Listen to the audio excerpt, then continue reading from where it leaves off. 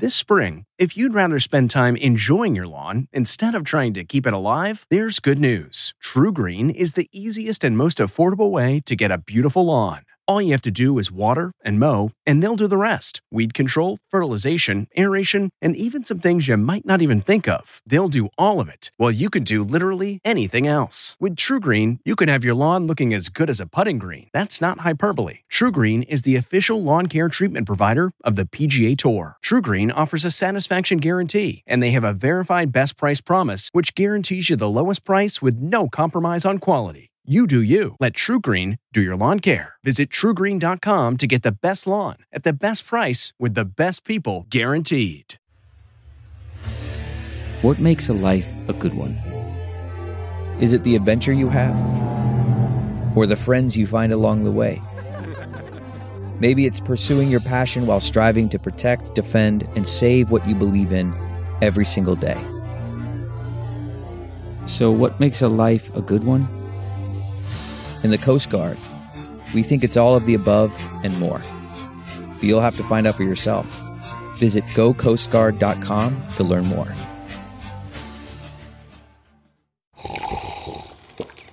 That's not just the sound of that first sip of Morning Joe. It's the sound of someone shopping for a car on Carvana from the comfort of home. That's a good blend. It's time to take it easy, like answering some easy questions to get pre-qualified for a car in minutes.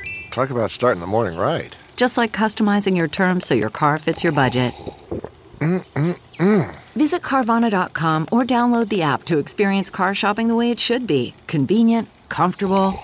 Ah. Hi, I'm Jane Pauley, and this is our Sunday Morning Extra, a podcast featuring a memorable story from our latest show. It's an extended dialogue that provides insights beyond our broadcast. Delta Dawn, what's that flower you have on? In this episode, two legends in conversation.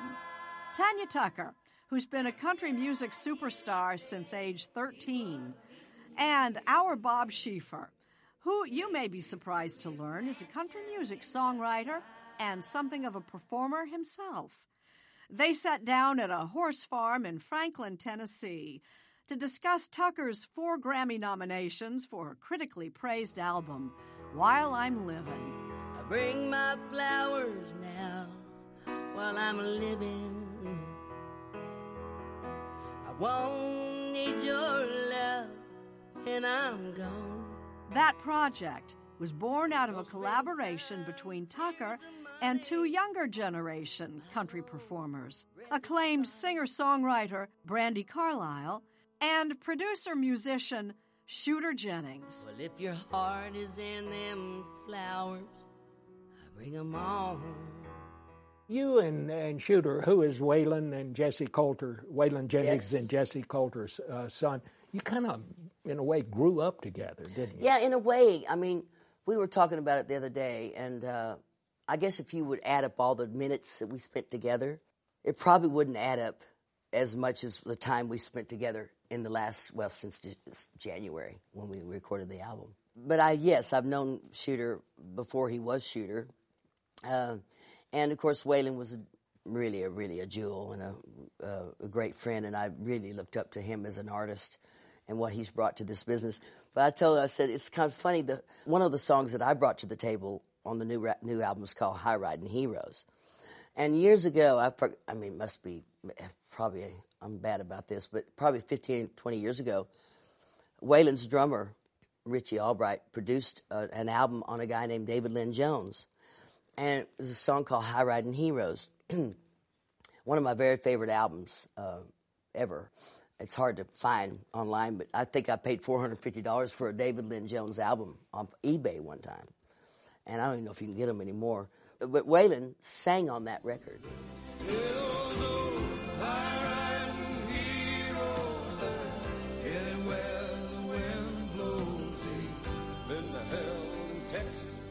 When I came into the studio at Sunset Sound in L.A., I thought, they're just trying to schmooze me over, try to, ease me into it, because I really wasn't sure about doing this album. I really had my doubts and a lot of big red flags. I mean, I didn't think it was for me. But I thought, we're recording that song, I thought, wow, how full circle is this? That Waylon was singing on the song, the original record, and then now little Waylon is producing and playing piano. Those old high-riding heroes, they're anywhere the wind blows. She's been to hell in Texas, and she knows how it feels to... And we kind of just stood there in silence and thought, together in our quietness, and thought a lot about, he misses his daddy and I miss mine. They were friends, my dad and his dad. And then did he bring Brandi Carlile? Yes. Well, that's the whole thing is I was doing something. Shooter asked me to do a show at the Hall of Fame, and I think it was last year, and it was in August, I think. And so I went over there. He wanted me to do Would You Lay With Me? And had a lot of the Texas artists. I mean, every one of them you could think of, Billy Joe Shaver to Gary P. Nunn. They were all there. And, of course, I had the most popular dressing room because I had the tequila, my new tequila, Cosas of Baja. I had it in there, and everybody was coming in having a shot or two. And Jesse's birthday was that night. And then Dennis Quaid walked in, and I hadn't seen him in 40 years. I did my first movie with him 40 years ago. It was a magical night. But then he said something. He said, well, I sure would love to produce an album on you. And, it was in passing. Oh, that'd be great. He said, it's going to be on me. I thought, now that got my attention. Yeah.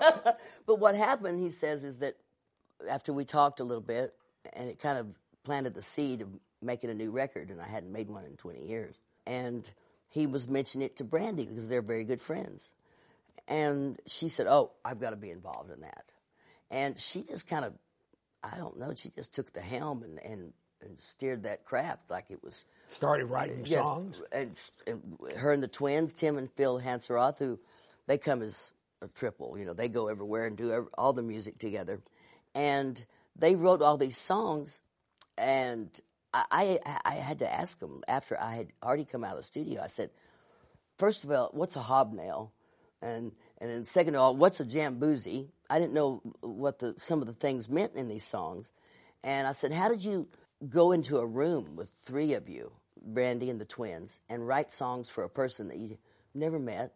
You don't know what I'm going to be like. I mean, God knows if you listen to some of the stuff that's been told about me, Lord knows what you'd think. Some of it might be true. Yeah, probably a lot of it. But how do you do that? How do you go into a room and write songs? And he said, well, we all went around in our cars, listened to you, and Googled you a lot.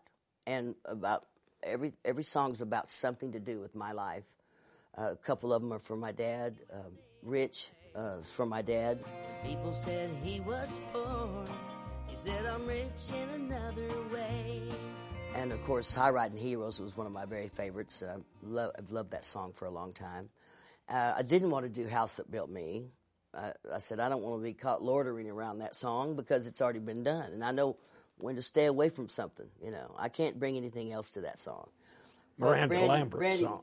Brandi proved me wrong. Ma'am, if I could walk around, I swear I'll leave. Won't take nothing but a memory from the house that built me. And I guess I've never been so glad to be wrong in all my days, really, because I did not ever, for once, think that this record would get the attention that it's getting. And then I'll go back to the drawing board and say, well, maybe it's because of social media. Maybe if there had been social media from the get-go, I would have had a lot more things done in my life that I haven't done yet. I still got a bunch of firsts left and some things that I want to do, and I feel like I'm running out of time sometimes. But this album is really, really, it's gotten some incredible response. Well, let's just talk about it a little bit. It throws me off a little bit, really. It's called While I'm Living. While I'm Living, which was Brandi's idea. And then the big song is Bring My Flowers Now. Yes. Tell me about that. What is that? And you wrote that one with Brandi. Yes, I'd had that song in my back pocket, 35, 40 years probably. For really a long time. But I just couldn't kind of it was like two pieces of bread, without something in the middle. You ain't got nothing. So I had the bread, but I didn't have the goody part, the meat in the middle. And I think it was just almost like it was already pre-written anyway, because it just came out of us so fast. They had worked on it the night before, and when Brandy looked at me and said, "Hey, the band's on break," it was the last song we cut. And let's finish that song that you've had for years. It kind of threw me off a little bit because I'm not a writer on, write this and action, I go, think about it a minute, I've thought about it for 40 years, no time like now. So when I left, I went to the restroom, excused myself, came back. She was in the piano room, and she started the first line. All the miles cast a long shadow. I'm thinking about that bus, 45-foot shadow, and it just fell into place. And we say now it took me about 35 years and 15 minutes to write the song, but it came out. If your heart is in them flowers, bring 'em home. If your heart is in them flowers, bring 'em home. What about Brandy? Tell me about your relationship. Wow, that's another enigma, because it was almost like it was written somewhere else. It was already written down, and I'm just kind of living it out. But she's an outstanding person, and that is not even a good word. I always say, I don't know what cloud God kicked you off of, but I sure am glad he did. And she said, go down there and help that girl, and laid her in my lap, basically. Because here's a girl that's just blowing up right now. She's been working a long time, and her ship's coming in right now. And I'll be damned if I ain't on it, I never had heard her sing until after we made the record. I heard her on the Grammys, and I thought, wow. I mean, hadn't really heard her professionally sing. She sang in the studio, and she sang the demos for my songs. But she is a great leader. She's a great communicator. These are some of the things I have trouble with. The things that I'm weakest on, I think she is strong. And I haven't found anything she's weak on yet. But she knows what she wants, and she goes after it. And she does it in the most velvet chain kind of way that I've never seen anybody work like that before. And inquisitive, but a little bit there's no naivety, but she's not naive. But she's still got a childlike way about her. And she loves talking about my dad. And I think that was maybe something she didn't have in her life. And I had such a strong dad. And I think she missed a lot of that. And she craves hearing stories about my dad. She goes, I wish I'd have met him. I said, well, Brandy, I think my dad didn't like too many people, but I bet your ass he'd love you.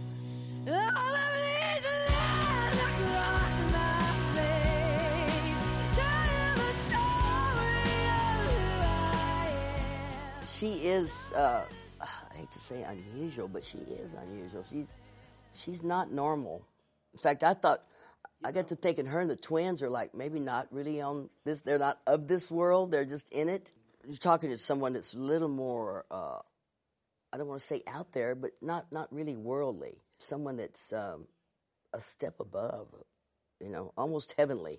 You say she's not normal, but no, she's not. What I've learned over these years is most of the people who are really good at what they do, they're not normal. No, I don't think there's no normalcy to it, especially being in the entertainment business, because we get the false self confused with the true self, because we put our makeup on.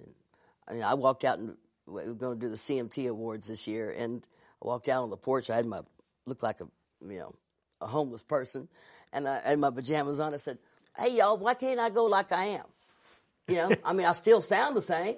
I still sing the same. What is some nice clothes and everything? Why do we got to do that? They go, well, you just got to.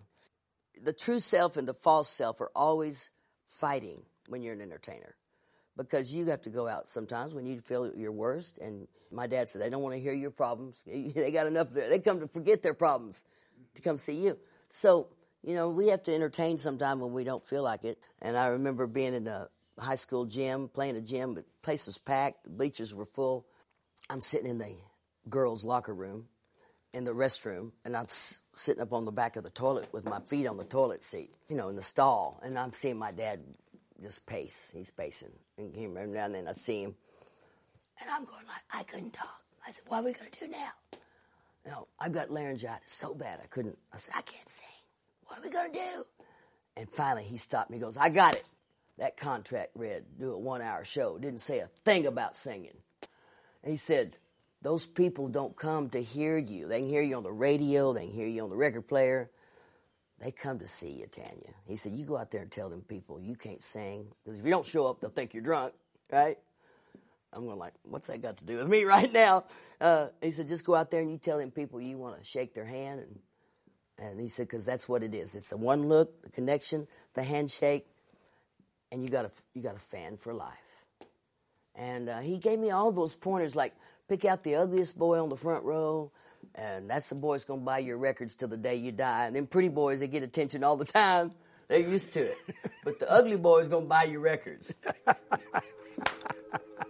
Now a woman's life ain't just a list. The worst thing she has done.